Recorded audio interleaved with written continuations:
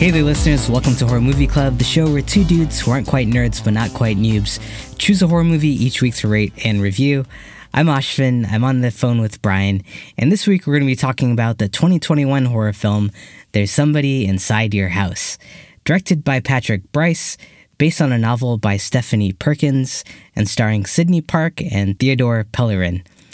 In this film, a group of high schoolers are attacked by a killer who wears a 3D printout mask of the victims' faces. If you're new to the show, Brian and I are going to have a spoiler-free discussion up front.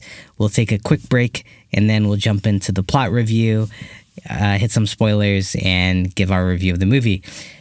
Brian, I know you caught up on a bunch of 2021 films at the end of last year. Did you watch this one already, or is this the first time? Well, I've never seen a film called There's Somebody Inside Your House, but I just watched There's Someone Inside Your House for the first time. Oh, man, I got the wrong name of this film. I kept typing it one way or the other, and I kept having to check as well. It's a cumbersome title, kind of. Yeah. No, thanks for correcting that. But yeah, I hadn't seen this in my 2021 catch-up at the end of the year. I missed this one. Okay. There were like a number of films back in like September, October, November, horror films that like Netflix brought out, and I feel like this was kind of buried in the mix. But I was surprised neither of us had gotten around to seeing this. Was there a reason you were avoiding it?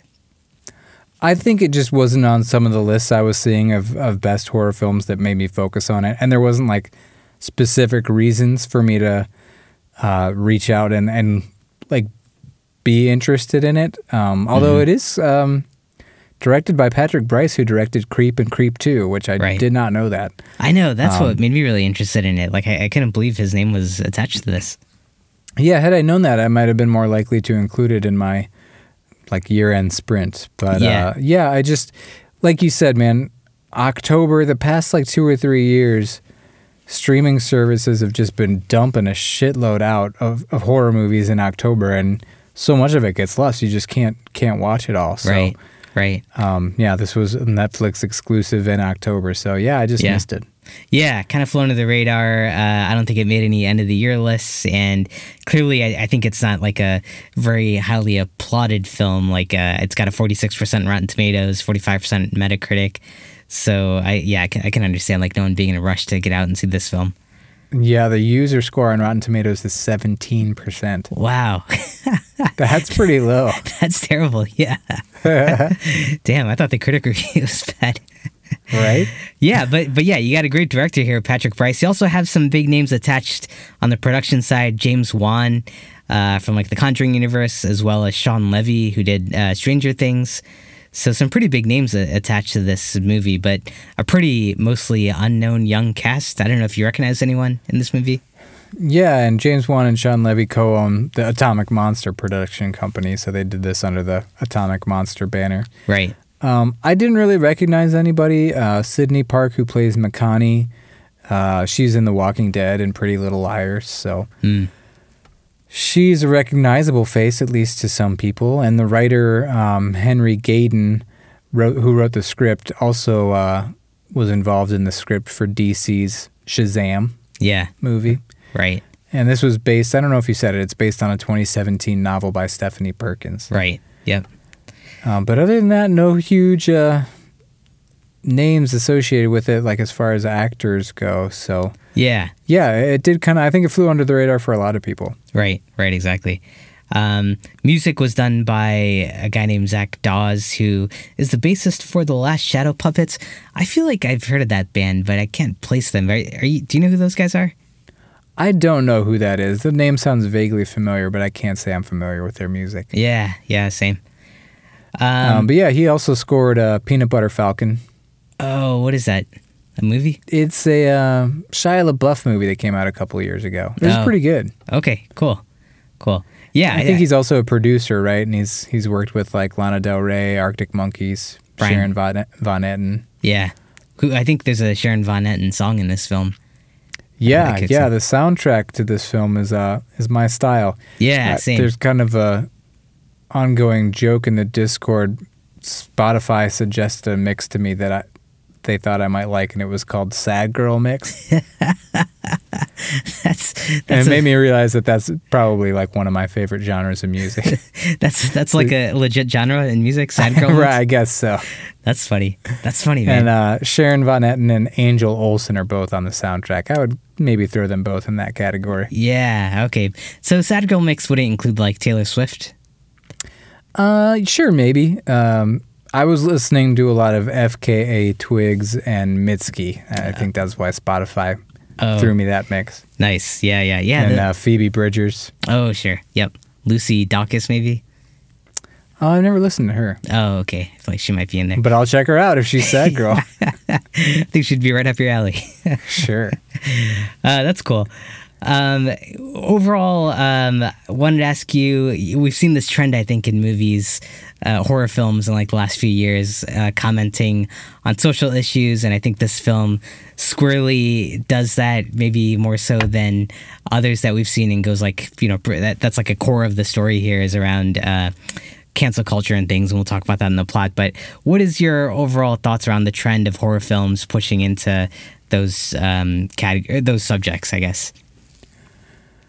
Oh man, I've got a lot of mixed feelings because I just think directors and writers don't know how to make modern horror films with young characters without fully embedding them in today's reality, like in everything that they think today's reality means. You think I don't know that I'm enough in touch with reality to like be a voice with any sort of authority on this, but I think the world of social media is very different than the world of physicality and how people actually speak to each other and act.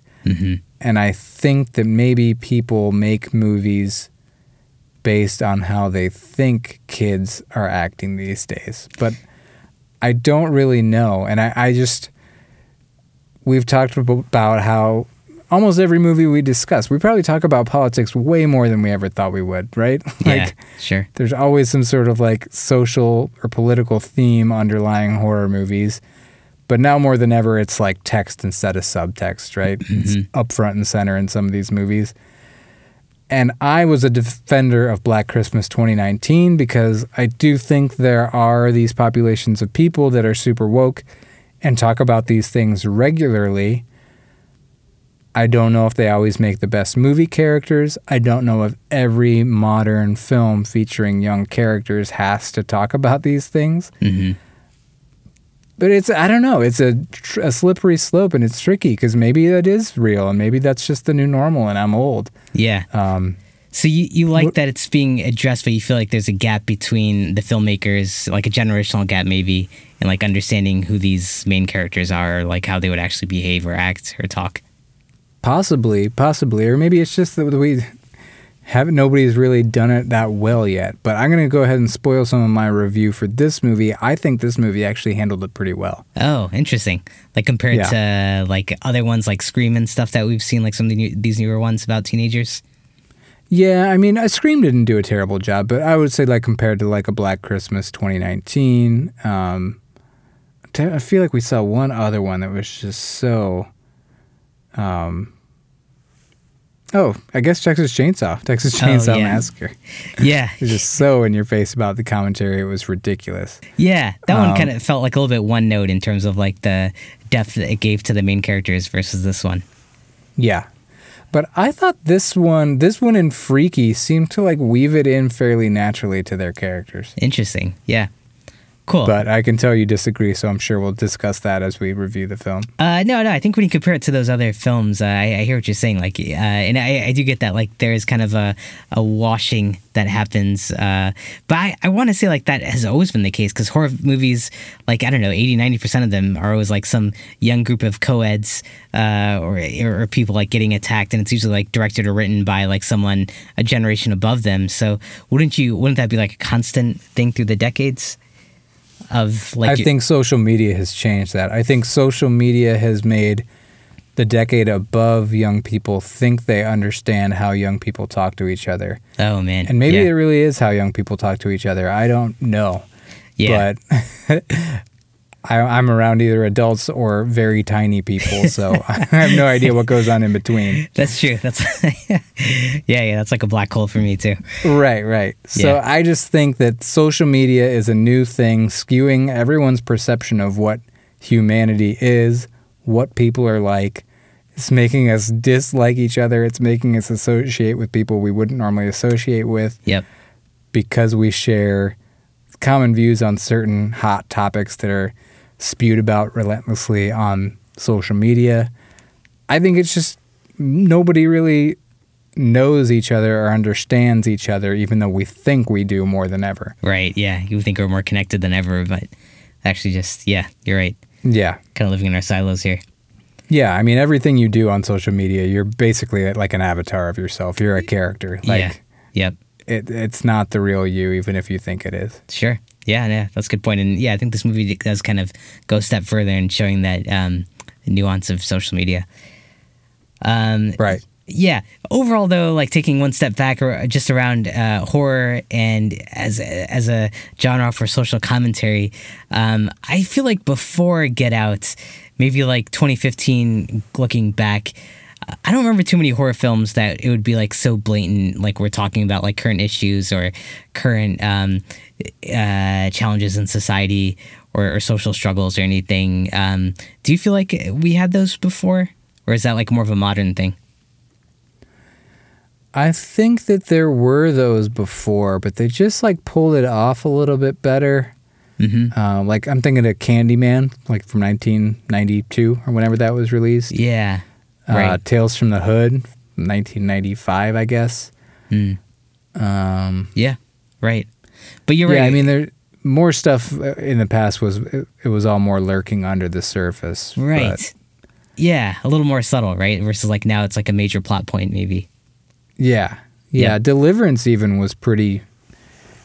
Even though that ushered in a subgenre of horror that wasn't necessarily wearing its commentary on its sleeve, Deliverance kind of did in some ways. With like the rural versus urban.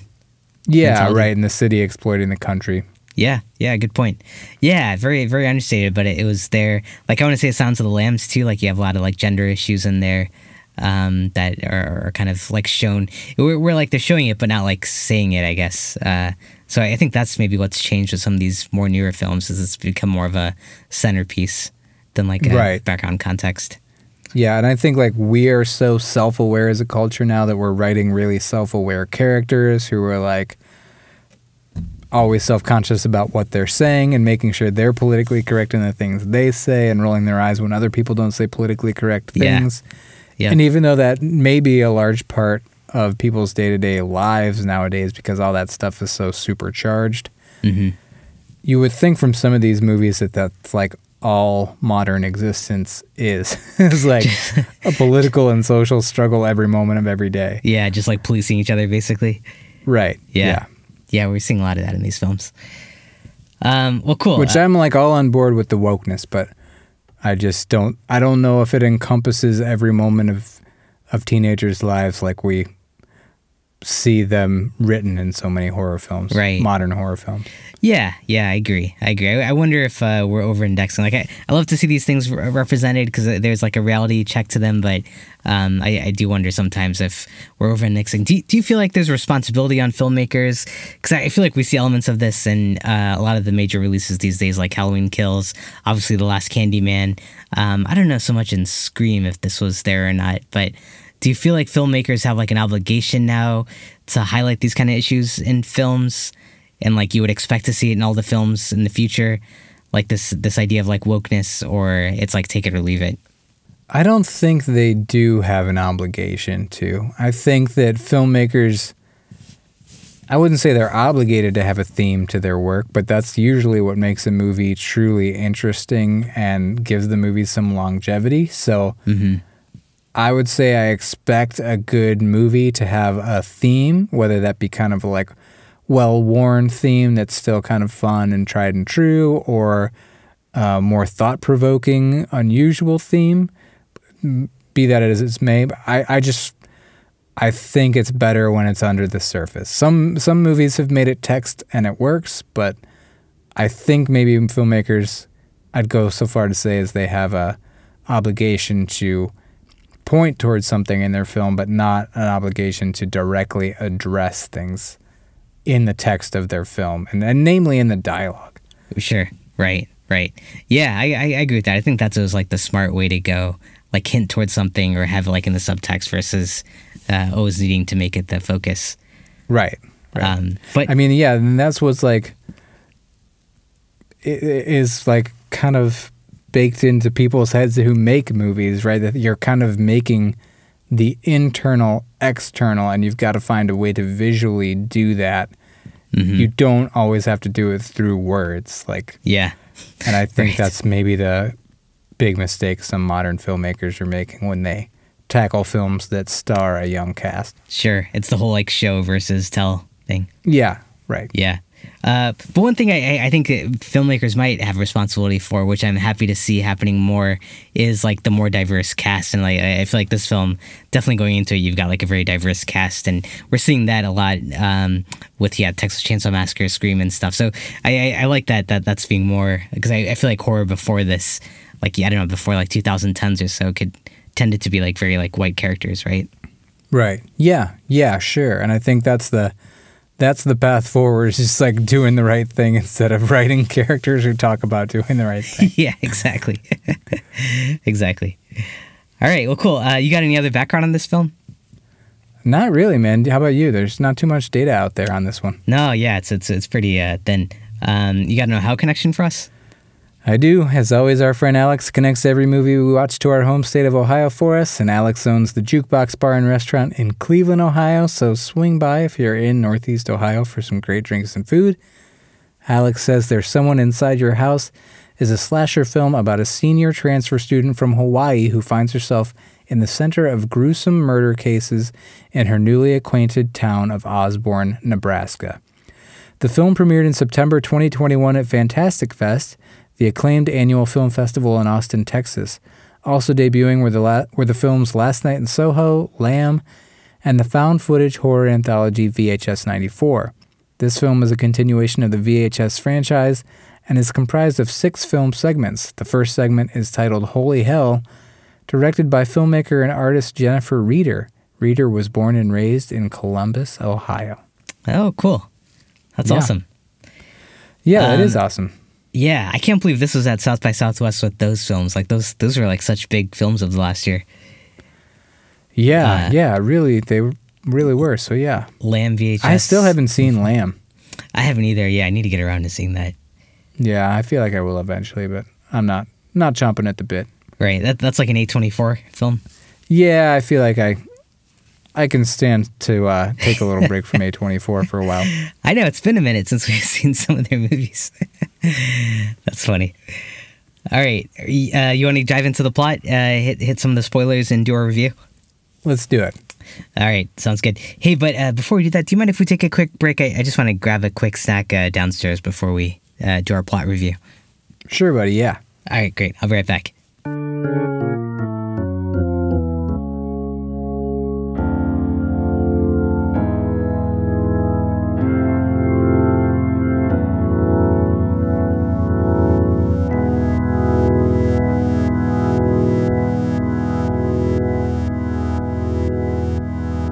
Hey, Brian, sorry about that. I'm back.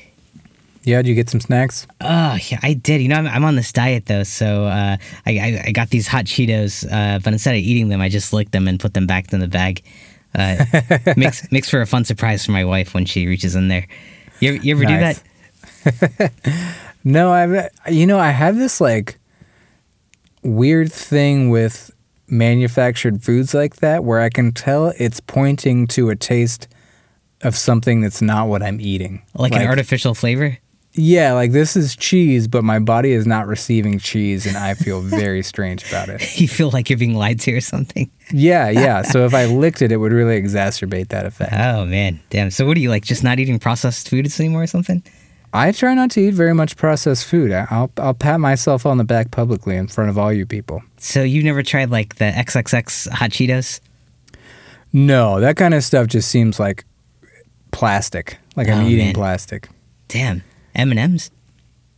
Oh, I like some M&Ms. Yeah. But I try not to have junk food in the house, but it ends up in here sometimes. I mean, I'm not squeaky clean, but yeah, good food for you, that's like super artificial doesn't necessarily appeal to me. Yeah. Actually, I don't know why I said M&Ms. Those are pretty official, not artificial, right? Oh no, they're pretty damn artificial. They're pretty fake. What? That's real chocolate. Many dyes. I mean, there's chocolate in there for sure, but just like all that stuff, it has like 1,000 ingredients. Oh yeah, sure. Yeah. Wow, good for you, man. That's awesome. All right. Well, should we dive into the plot here? I am awesome. Yeah, let's do it. All right. So the movie kicks off with this high school jock football player dude coming home to an empty house hours before a game. He spots a timer on the kitchen table that he's pretty surprised to see since no one's home, but he dismisses it and ends up taking a nap. When he wakes up, the house is dark and the timer is now next to his bed. He gets ready to leave the house, but his truck has gone missing. So he goes to call the police, but he notices that someone has taped photos of him all around the house of him brutally hazing the students. And it's funny because we just talked about hazing in the last episode, right? Oh yeah, right? Weird hazing back-to-back thing. Yeah, I know. It's a real theme. So he follows this trail of photos that's showing him like beating up some dude into this closet. In the closet, he gets attacked by this masked assailant who is wearing a mask that resembles the jock. It's like a 3D print of that. And then he's stabbed to death after being cut in the heel. Meanwhile, everyone's at the football game and the game is going on and they receive this video message of this guy beating up or hazing this dude from the photos. What did you think of this opening? I really loved it. Yeah, it was pretty fun, wasn't it? Yeah, I thought it was a lot of fun, and wearing a mask that looks like the person you're killing is pretty wild. That's something new. That kind of messes with you, right? Yeah, right? I've never seen it before. And like this dude, he's like, I can't remember what he says, but he's like, me? I don't know. Yeah. I think think he's not quite as obvious as that, but he's like super thrown off for a minute before he's stabbed to death. Like, why am I looking at myself? Yeah, because I think he's trying to like deny that like it's him in those photos, and he's like, this isn't, and then he sees like the guy and he's like, oh, me. Oh, right, like it's not me? Yeah. So yeah, I thought this was cool. It was suspenseful. It was fun and creepy. It just felt like very classic slasher. Not classic, like maybe classic modern or even classic postmodern slasher. Like harkening back to like a Scream or I Know What You Did Last Summer type thing. Totally, yeah. Great like opening hook. And a good mix of like some comedy thrown in, like about his sister licking the chips or like keeping his protein before the game. Yeah, they didn't really explicitly say what his friend was telling him to do before the game to relieve stress. But had to deal with your body's protein count. I remember that discussion happening in like my social circles around like physical, like sports and stuff like that. Like really? You don't masturbate before a game because you got to keep all that energy. Is that true? This was like the first time I'd heard that. Is that true? It's probably not true, but it's definitely something I've heard before. Huh. Okay. Interesting. And then like, he offers to Venmo the killer. Before he gets killed. So some funny back and forths there. Right. So the credits roll, and in the credits, it's revealed that like someone is taking photos of classmates and making 3D masks, or using like a 3D printer to print out masks that resemble classmates. So I think that, I didn't pick up on that the first time I watched this, but going back, I saw that was in there. Did you pick up on that? I did, and it was actually really well done because while they were rolling the credits, they had audio playing of various phone calls in the town and students at the high school calling each other, discussing what had happened. Mm-hmm. Kind of gossiping about it. And then like the last line we hear someone say on the phone to another friend is, I wonder if it'll happen again. And that happens at the same time that we see another mask come out of the 3D printer. Oh, that's clever. Implying that, it will. So I thought it was really clever, a really clever credits sequence. That's cool. Man, I always zone out in credit sequences. I always assume, okay, I don't have to pay attention here. So I feel like I'm missing things by not paying close attention there. Next movie we review, I'm gonna tell you something nuts happened during the credits, and you'll just believe me. Yeah, exactly. I always zone out when there's like words on the screen. The next Boring. day, yeah, exactly. So the next day at school, we meet our main character, Makani, and I think that's how you say her name, right? Yeah. Yep. Okay. And we meet her group of friends. Her friend group is comprised of a very diverse mix of friends. You've got one who's non-binary. You have a black student. You have who else? Someone of Hispanic origin. You have like the one white kid. Did this kind of feel like a forced diversity checklist to you? I don't think it did. It didn't to me. Like, I realized it was a diverse cast, but it didn't necessarily feel that forced to me for some reason. Oh, okay. I think looking back, I felt like there's like one of everyone. Like there's no like two of anyone or something. And I was wondering like how realistic is that, especially in a place like Kansas, that you'd have like. Well, you were just touting the fact that you feel it's the director's duty to cast a more diverse cast. Oh, totally. Yeah. But yeah. But you're saying it's just like, very like handpicked. Clearly. Yeah. That's what they're trying to do. It felt a little forced. And like we're supposed to believe this is like in the middle of Kansas, that you've got like this level of diversity at a table. But I mean, yeah, it's great to see like this young, fresh talent. And like, I love seeing like that kind of diversity there. But just like so interesting that, it's almost like they try to pick like someone from like all these different groups, basically, right? Right. Yeah. Was it Kansas or was it Nebraska? Oh, I thought it was like Osborne, Kansas. Was it Nebraska? It's Osborne, Nebraska. Oh, Osborne, Nebraska. Okay. Oh, then that's more believable then, right? I have no idea. Nebraska doesn't strike me as a diverse place, but maybe it is. No, I know just as much about Nebraska as I know about young adults in modern times. All right, same. Yeah, no, I don't expect Nebraska is very diverse. So it's just funny that you have this cast here who's like, pretty diverse group of people. Sure, I get it. Yeah, it's very deliberately checking all the boxes. Yeah, yep. Which, I hear it's good and nice to have that here. We learned that Makani lives with her grandmother, who has this habit of sleepwalking at night. We also learned that Makani used to date this kid named Ollie, who is a bit of an outcast dude at the high school, and that she has the secret past that none of her friends are aware of, something to do with the fire that like we see her imagining from time to time. Hey, what did you think of the grandmother and the sleepwalking? I know there was kind of a scary scene around that. Did that get you at all? Yeah, some of that, I mean, that was really there in the plot to just kind of make things suspenseful. But I kind of dug it. It made for some suspenseful moments. Yeah, that like nighttime of her walking through the house, seeing the dishes all over the place. You're not sure if it's the killer or not, and then you see it's the grandmother hanging out there. So yeah, it's a little. It adds a level of creepiness to it. Sure. The next day, one of their classmates, Katie, is attacked while she's at a church, again by an assailant who is wearing a mask that looks like her. During the attack, in the background, a podcast plays that Katie had recorded that reveals that she is this anti-liberal racist. So she gets stabbed to death in this confession booth. What did you think of this scene? I thought it was really cool. I mean, it was like pretty suspenseful, and then the way he finally like does her in by he like goes to stab her and the knife gets stuck in the confessional.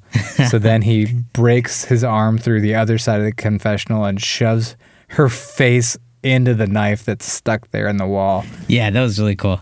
It was a cool kill, and this movie's pretty brutal for just being kind of like a fun, light slasher. I know, and like I think the original book is kind of like a young adult novel, so I definitely feel like they took this up a notch in how they showed like these kills. All right, yeah, I liked it. What about you? Me too. Yeah, I loved it, and I loved how like she's trying to like defend the podcast by saying she was she was like trolling them or making fun of it or something, just like trying to like back her way out of like some of the comments that she made. So yeah, I liked it. It was a good build up and good kill. Yeah. Me too. Yeah. Cool. So one of Makani's friends, Zach, throws this secret party at his house where everyone who comes has to share their secrets with each other. So we get some friends kind of opening up with one another and revealing things about themselves. At this party, one of her friends named Rodrigo, who we find out is secretly addicted to fentanyl, I think. Is that right? Yeah, some sort of pills, painkillers. Yeah. He sees a trail of pills on the ground and follows it, and suddenly the lights go out and the killer pops up wearing a mask of him. And everyone gets a text message that's exposing Rodrigo and his addiction to these painkillers. And Rodrigo gets attacked, and I think he's tased by the assailant, who then cuts his throat out. Again, a pretty gruesome kill. What do you think of this one?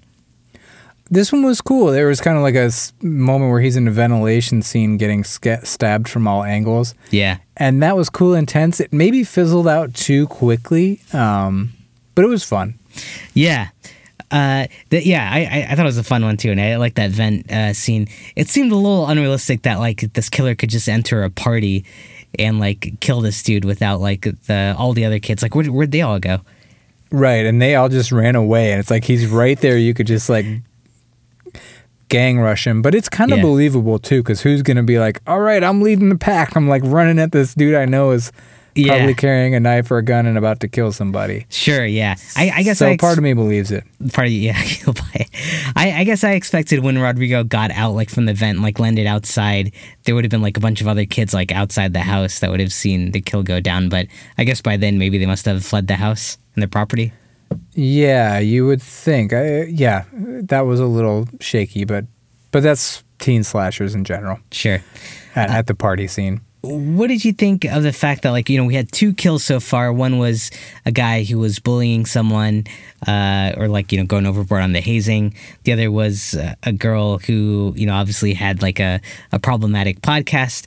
This one, though, you had someone who was addicted to painkillers, which I feel like isn't, like, something that we as a society can be, like, villainizing at this point. Did you feel like this might have been a little off tone at all here? I think that in general, like going around killing people with secrets was a little bit cliche. Yeah, I mean, this secret is definitely different than the others. It's not hurting anybody. It's not hateful. It's just a personal flaw. So it is a little strange, but I think it makes sense with the ending, which when we get to that part. Okay. I also want to point out there was a scene where the character who was killed confesses he has a crush on Alex, and she confesses she has one on him, and they're hooking up in the kitchen, and some like guy knocks on the door just because he wants chips, and then she gives him some chips, and he goes, "Oh, salt and vinegar," and she yells, "Fuck up." And I just wanted to point that out because salt and vinegar chips are one snack that I really love, and I don't feel are artificial. It's just like potatoes, salt, and vinegar, so I'll go to town on those. Oh, okay, that feels like a true thing to you. Yeah. Yeah, I mean, that feels like a whole food to me. Nice. And I'll eat way too much of those. I can't even keep them in the house. Man, that's like the worst flavor of chips. Salt and vinegar? Any potato chip, like salt and vinegar or just plain, I will just, if it's around me, I'll like eat the whole bag and feel gross. What do you prefer over salt and vinegar versus sour cream? Oh, I don't like sour cream, actually. I would rather just... I'm not wild about sour cream in general, but again, if you put a sour cream flavor, it's like my body is expecting to get sour cream, so I'd rather just dip in sour cream. Wow. Okay, yeah. So you'd pick the salt and vinegar. Wow, that's crazy, man. I didn't think salt and vinegar was a popular flavor at all. I really enjoy it. It makes your mouth feel weird. Yeah. Damn, it's been a long time since I've had that. I'll have to try one soon. All right. Well, hey, buddy, when we meet for our HMC summit in May or June, we'll get some of those Cheetos and we'll get some salt and vinegar chips. That's good. We'll have a taste off. You really think your salt and vinegar chips are going to out-taste XXX hot Cheetos? No, but when you hate them, I'll be able to eat all the salt and vinegar chips. So we'll get what we want, pretty much. Yeah. All right, good deal. So the next day, Ollie, who's the social outcast, as we mentioned before, takes Makani out for a drive to this cornfield. There she becomes suspicious of him when she finds a taser gun in his car and realizes that Ollie has also run a background check and knows who she is from her past. So she gets convinced that he's the killer and she runs back home. That night, while she's at home by herself, the killer breaks into her home and puts up photos of this burn victim all over her house before attacking her with the taser gun. Again, he's wearing a mask that looks like Makani. The killer tries to light her on fire, but fortunately her friend comes barging into the door and the killer escapes. Makani now believes that killer is Ollie, or like the Ollie is the killer. And we learn that Makani's secret is that she accidentally pushed a sorority sister into a fire during a hazing incident at her old school, and that's why she's moved here and changed her last name to kind of run away from that past. What'd you think of this reveal? Was this like a big shock to you or anything? No, I mean, it was kind of hinted at.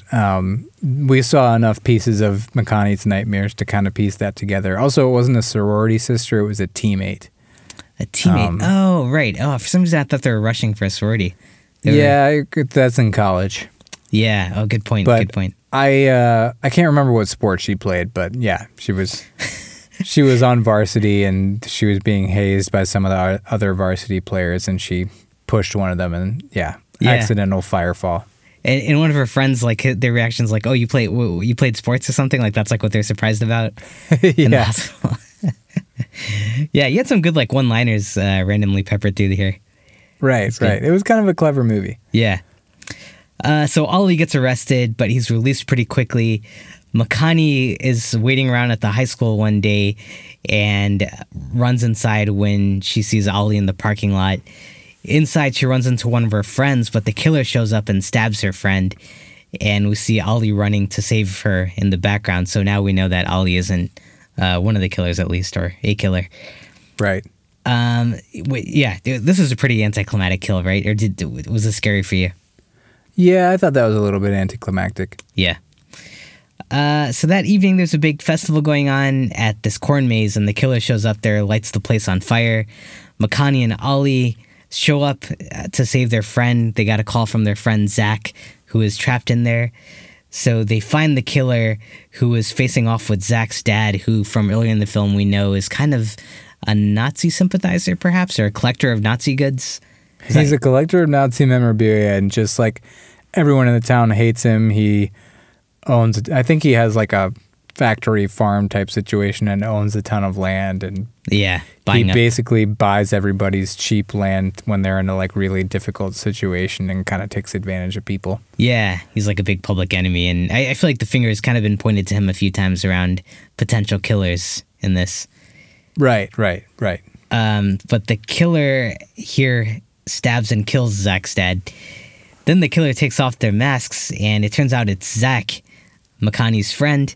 Zach then stabs Ollie and holds Makani at knife point and explains, you're going to have to help me out here because I'm not sure I followed this, but did he do this because he was the victim of all the bullying that was happening to him because of all of his privilege? Is that your... Yeah, it was a little unclear. Like Makani has a line where she's like, you think having privilege makes you the victim? What kind of fucked up logic is that? Yeah.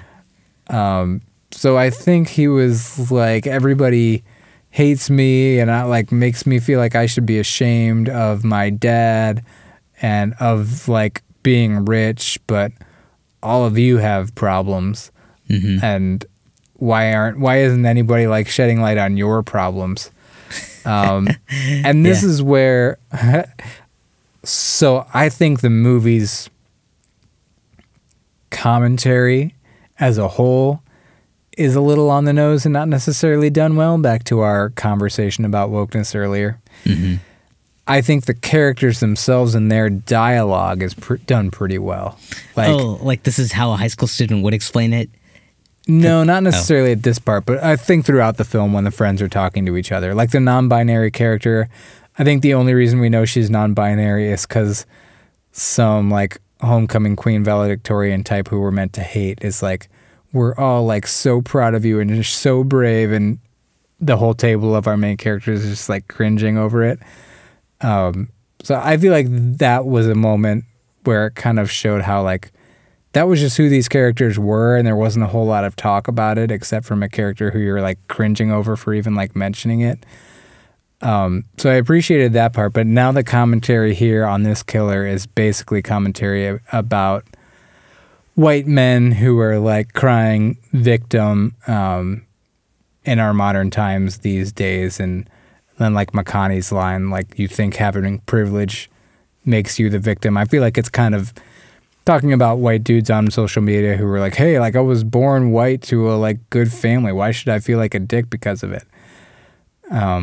So I think that's what the commentary is about here, which is pretty on the nose to me, which is slightly disappointing because I thought the rest of the movie handled, I don't know, modern discourse fairly well, modern social issues. Sure. Yep. Yeah, that's a good point. And if that is the sentiment, that I mean, that is a real sentiment that like you hear about, right, in modern society. Yeah. This idea of white privilege and like kind of feeling under attack because you have it or something. Right. Like you hear like a lot of white privilege, and it's suddenly become like you feel like a dick for even being a white man. Yeah. Like, not saying I do, but that is the view of a lot of white dudes on the internet. Yeah, sure. And so that's what you think like he was referring to here, and like why he went around killing people is he felt, well, how does killing people solve for that though? Right. I mean, that kind of is where the movie loses me a little bit. I don't know why he's killing people. I think he's just pissed. And I think it's commentary on white dudes being like mass shooters too, maybe even. Like every time there's any kind of mass shooting these days, you just assume it's some white guy. Often there's serious mental health issues involved, so I don't mean to brush that off like it's nothing, but I think it's commentary on violent white men who feel like they're not important in society anymore. Sure. And he's not saying that explicitly, but his character is saying everyone's mad at me for being born rich, like that I should be ashamed of who I am and ashamed of my dad. And I think that's a stand-in for white men saying like I'm not important in society or anymore, or why am I treated like I'm a jerk just because I'm a white man? But, sure. Yeah. I get that. Yeah, no, that's a very realistic sentiment, and we heard that. It's just I guess I would have expected him to go after like people who targeted him, versus like it's almost like the killer in the beginning of this film is like on this righteous path of like going after people who are like either bullies or like racists or whatever, and right. So to wind up as like this dude feeling like he's been targeted because of his white privilege, it just seems like a little bit of a disconnect. Yeah, right. I think that is a weird pivot that the film makes, but it's kind of on point with him just being like, all of you have like reasons that make you like screwed up or like less of a good human than me, quote unquote good. Like, so sure. Why am I treated like I'm less than? Yeah, sure. Yeah. That's a good point. Yeah, and he's the one like we do see getting bullied in terms of like his car being vandalized earlier in the film and stuff. Sure, yeah, right. Someone spray paints his car. Right. Interesting. So, did you see this coming that he was the killer, or were you surprised? I did. About halfway through the movie, I kind of realized that was the situation. Really? Like after the party or before the party? I think probably around the time of the party, once we realized what kind of house he lived in and how wealthy he must have been, I was like, okay, well, this is probably the only person who has resources to 3D print these masks that look exactly like the people he's going to kill. Yeah, good call. Good point. Wow, yeah, I didn't pick up on it. I think when they get the phone call when they're driving to the cornfield and it's him like saying, "Oh, we're all stuck in here," and then, like the phone hangs up. That's kind of where I got suspicious of him. Right. Good catch early on though. Yeah, but it is weird because I mean these are his friends supposedly, so he's just kind of a psychopath. Yeah, right. Which he takes issue with, like the term. I think someone calls him. Someone calls him a sociopath, and he's like, "You didn't even get the terminology right." Yeah. Yeah. So eventually, Makani is able to kill him, and you're right. Like she kind of calls him out on like that's ridiculous that you're using your privilege as an excuse to do this or something. So she stabs and kills him. And then the movie ends with her giving a graduation speech and calling the friend that she had accidentally pushed into the fire and kind of trying to make amends, I assume. What did you think of this film? I actually really liked it. I thought it was a successful attempt to make a movie like what Scream, or I'm not saying this movie is as good as Scream, but like I'd lump it into like Scream and I Know What You Did Last Summer, Urban Legend, The Faculty type films like for this generation. It was just the teenage slasher, a lot of fun, suspenseful and brutal. It's not nearly as good as some of those films, or may not have the longevity, but I thought it was a lot of fun and pretty well done. What did you think? No, I agree, man. Like, I think all the kills were a lot of fun. Great balance of humor, some smart writing in there, great cast, and really well made. Also, the music, the score was pretty awesome. Did you like the score? I thought so too. Yeah, the Zach Dawes. It sounded a little bit like the It Follows score, actually. Yeah, it reminded me a lot of that too, like kind of heavy synthy kind of stuff. Right. I mean, nothing can touch the score to It Follows, but it was a similar mood. Sure. What about like weak points?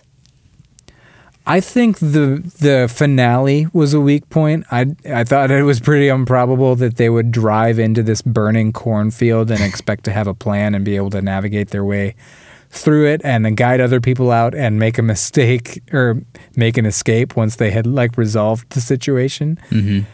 I thought the confrontation with Zach was a little underwhelming. I thought killing people with secrets was kind of cliche, and his reasoning felt like on the nose woke commentary when I thought the movie was actually navigating that element fairly well up until that point. Yeah. Sure. Those were my low points, but actually one high point on the commentary was I think maybe there was a little bit of commentary here too on how kids can't have secrets nowadays due to the omnipresence of cell phones, cameras, social media, yeah. Google, right, what have you. Can't hide anything anymore. Yeah. So that was a cool thing to touch upon. Yeah, that was kind of cool to expose that for sure. Yeah, I kind of used modern technology well and seemed to get that right. Yeah, felt very realistic. I liked all the performances. I feel like it was generally just fun, suspenseful, and brutal, like everything a slasher should be to me. Yeah, I agree. Great production. I agree with you on the third act. I feel like the third act and like the reveal of who the killer is and his explanation that kind of whiffed a little bit for me. In tying like the rest of the movie together, but like everything up until then I thought was really well done. What about character development? I feel like that might have been lacking a bit, but what do you think? Like, did we get enough of that in terms of like the other characters outside of Makani, or even with Makani herself? I think so. I mean, the other characters weren't as fleshed out as I would have liked them to be, but I think between Makani and her relationship with Ali and Ali's past, we got enough development that for my taste. Yeah, I really appreciated the relationship between those two. Like, she obviously, I think they spend time showing like how she's like avoiding him in school, even though they've like hooked up, and then that whole talk about like how he represents someone that like she can be free and open with, but she doesn't always want to be that way, and she's kind of running from something. So that felt like a nice like kind of deep character moment and reveal about her. I thought Zach, the killer, was a pretty underdeveloped character. Like, so when you find out it's him, it's like, oh, it's just the white dude who's kind of been hanging around the whole time. Like, it wasn't like a yeah, so exactly. I wouldn't have minded a little bit more background on him. I just thought they could have done something a little bit different with his character. But yeah, I don't know. I feel like a lot of the friends were kind of underplayed here. Like, did you get enough of Rodrigo, or was it Alex, her other friend, or Darby? Like, I feel like we didn't get too much from those characters outside of like some interactions in the beginning and at the party. We didn't, but when you make like an hour-and-a-half slasher movie with a cast of like 6 or 7 kids, I think you got to kind of focus up. Sure. Yeah, that's true. So I was cool with it. What did you think of all, like, I feel like there are a lot of red herrings in here. You had the sleepwalking grandmother, the Uber driver, the Nazi father. Did that all? Oh yeah, the Uber driver was a good red herring. Yeah. Did these like did you appreciate these, or did you feel like these were like kind of unresolved just things out there that they never really circled back on? I appreciated them. I just felt like they were part of the formula, that Scream, I Know What You Did Last Summer vibe. Yeah. I also liked that it was really a lot like those movies without necessarily being a self-aware commentary on those movies, or like knowing that it's a slasher and winking to the audience that this is a postmodern slasher. It was just pretty straightforward. Yeah, it felt like kind of original to you. Yeah, original in its unabashed straightforwardness about what it was. Yeah, sure. Like every movie, it feels like after Scream, I Know What You Did Last Summer, basically like a post-2000s slasher feels like it has to have like an angle or a trick up its sleeve. Mm-hmm. And this one doesn't, and I think it owns that and just moves forward with the movie that it is. Yeah, I agree. And I feel like the runtime is pretty good. The production feels very tight. And pretty sharp, smart like a movie overall. So you want to jump to the rating then? Let's do it. All right. Well, how many teammates getting pushed into the fire would you give this one? I give this like a soft 4 teammates being pushed into the fire. Like I'm somewhere in between a 3.5 and a 4. I'd probably give it a 3.75, but I tend to avoid quarter scores, so I'm going 4. And I know I'm probably annoying some listeners with the movies I've been going high and going low on lately, but I feel like I'm rating every movie for what it is. Like a piece of cheesecake isn't the same as like steak and potatoes, but a cheesecake that's a 5 isn't a full meal, but for the cheesecake being a great cheesecake, I have to give it a 5. Does this make sense? I'm hungry. Yeah. We've talked a lot about chips. I know. Salt and vinegar chips, now cheesecake and steak. What do you got going on over there? I'm not saying like this movie has the same weight or significance to perhaps a movie we recently discussed that I didn't give a great strong rating to, but for what it is, like a throwaway teen slasher in modern times, I give it a 4. I think it did that well. Cool. I'm right there with you. I'm at 3.5, and I think it's just I had a lot of issues with like the third act and the reveal. I would have liked to see a lot better ending for everything that was set up here and the statement that this movie was trying to make. When you say what you would compare this film to, I feel like, are you trying to distance this in the score you're giving this from like a movie like Scream, potentially, like the new Scream film? No, not necessarily. I guess I'm spoiling my review for Raw right now. Like, oh, okay. I feel like there's probably at least a few listeners who are like shouting at me for giving this a 4 and giving Raw a 2.5. Oh, sure. Yeah, but yeah. I was expecting like I knew what Raw was. I was a critically acclaimed, like big thematic important movie, and I wasn't connecting with it. This one is not those things. You know, I can't pretend this is as important or significant or should be on like lists and touted well into the future for what it is.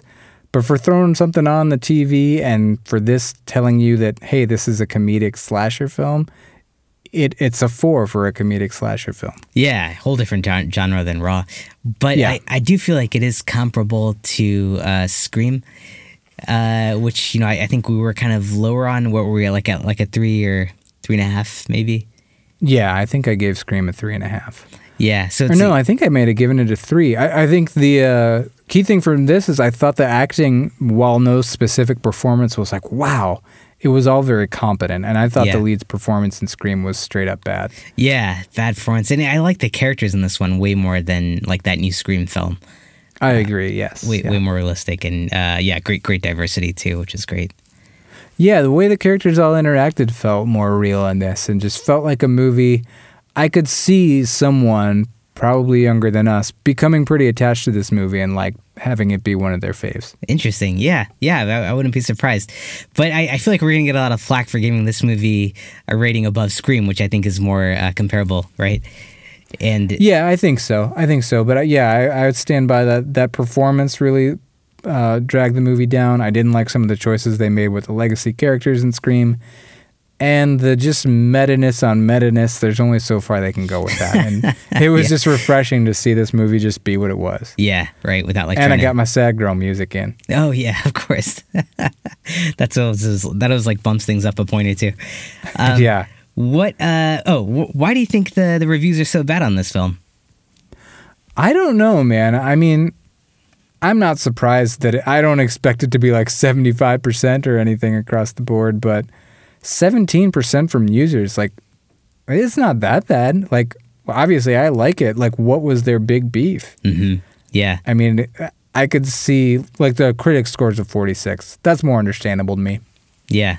Even that, though, it kind of feels low, given, like, how, like, slashers can get kind of monotonous, or, like, there are obviously, like, very terrible ones out there. But this one, there was, like, a freshness to it, and, like, each of the kills were done really well. So I'm surprised to even see that 46%. That seems kind of low, given, like, Scream was, what, like, in the 60s, 50s, 60s? Yeah, something around there. And one thing I will say of comparing this to Scream, Scream did, Five Cream was brutal, but the kills lacked suspense to me. Yeah. This one had more suspense. Totally. Yeah, each kill, like, kind of had a great build up to it. Yeah. And good humor. So yeah, really surprised to see those ratings out there. I didn't expect that we would both like this one so much. Same. Actually, at first I was like, oh man, I'm going to be wondering why Ashvin picked this, but I'm glad you did. It was a good movie. Yeah. I think I was relatively surprised. And cool to see more of Patrick Brice's work too. I mean, this is such a pivot from Creep and Creep 2, which are found footage movies. Like, this is a big, full-scale, straight-up film, and he did well, I think. I think so. And I think he's going to do a Creep 3 after this, right? Oh, is he? Okay. Sounds like that's on the books. Cool. And yeah, I think any flaws in the movie were the script itself. Like, I think it was directed really well. Yeah, it was directed very well. Great. Well, anything else on it? That's all I got. All right. Well, that is it for our review on There's Someone Inside the House. Not somebody. If you enjoyed our review, please leave us a 5-star rating on Apple Podcasts. That's going to help other people find the show. And we always appreciate the feedback. If you want to join our discussion, you can find social links on horrormovieclub.com or shoot us an email at podcast@horrormovieclub.com. We're going to announce next week's movie on Facebook and Twitter in case you want to watch it before the next episode. We're also on Discord, where you can join us and other horror fans. You can find that link on our websites. Our logo is by Amy May Pop Art, so check her out on Etsy.com. And until next time, I guess if you have a friend that has a 3D printer, maybe be wary of them, because they might be printing off faces of your friends and killing them. I mean, doing anything with faces of your friends is something to be wary of. I guess, yeah. That's such a great use of a 3D Just like printer. Put them on a bunch of dummies and sit them around in your living room and laugh. Yeah. Oh my god, that'd be awesome. Just feed them salt and vinegar But chips. that was so funny. Yeah, great joke. More salt and vinegar chips? Yeah. No? None for you? Okay, I'll have that.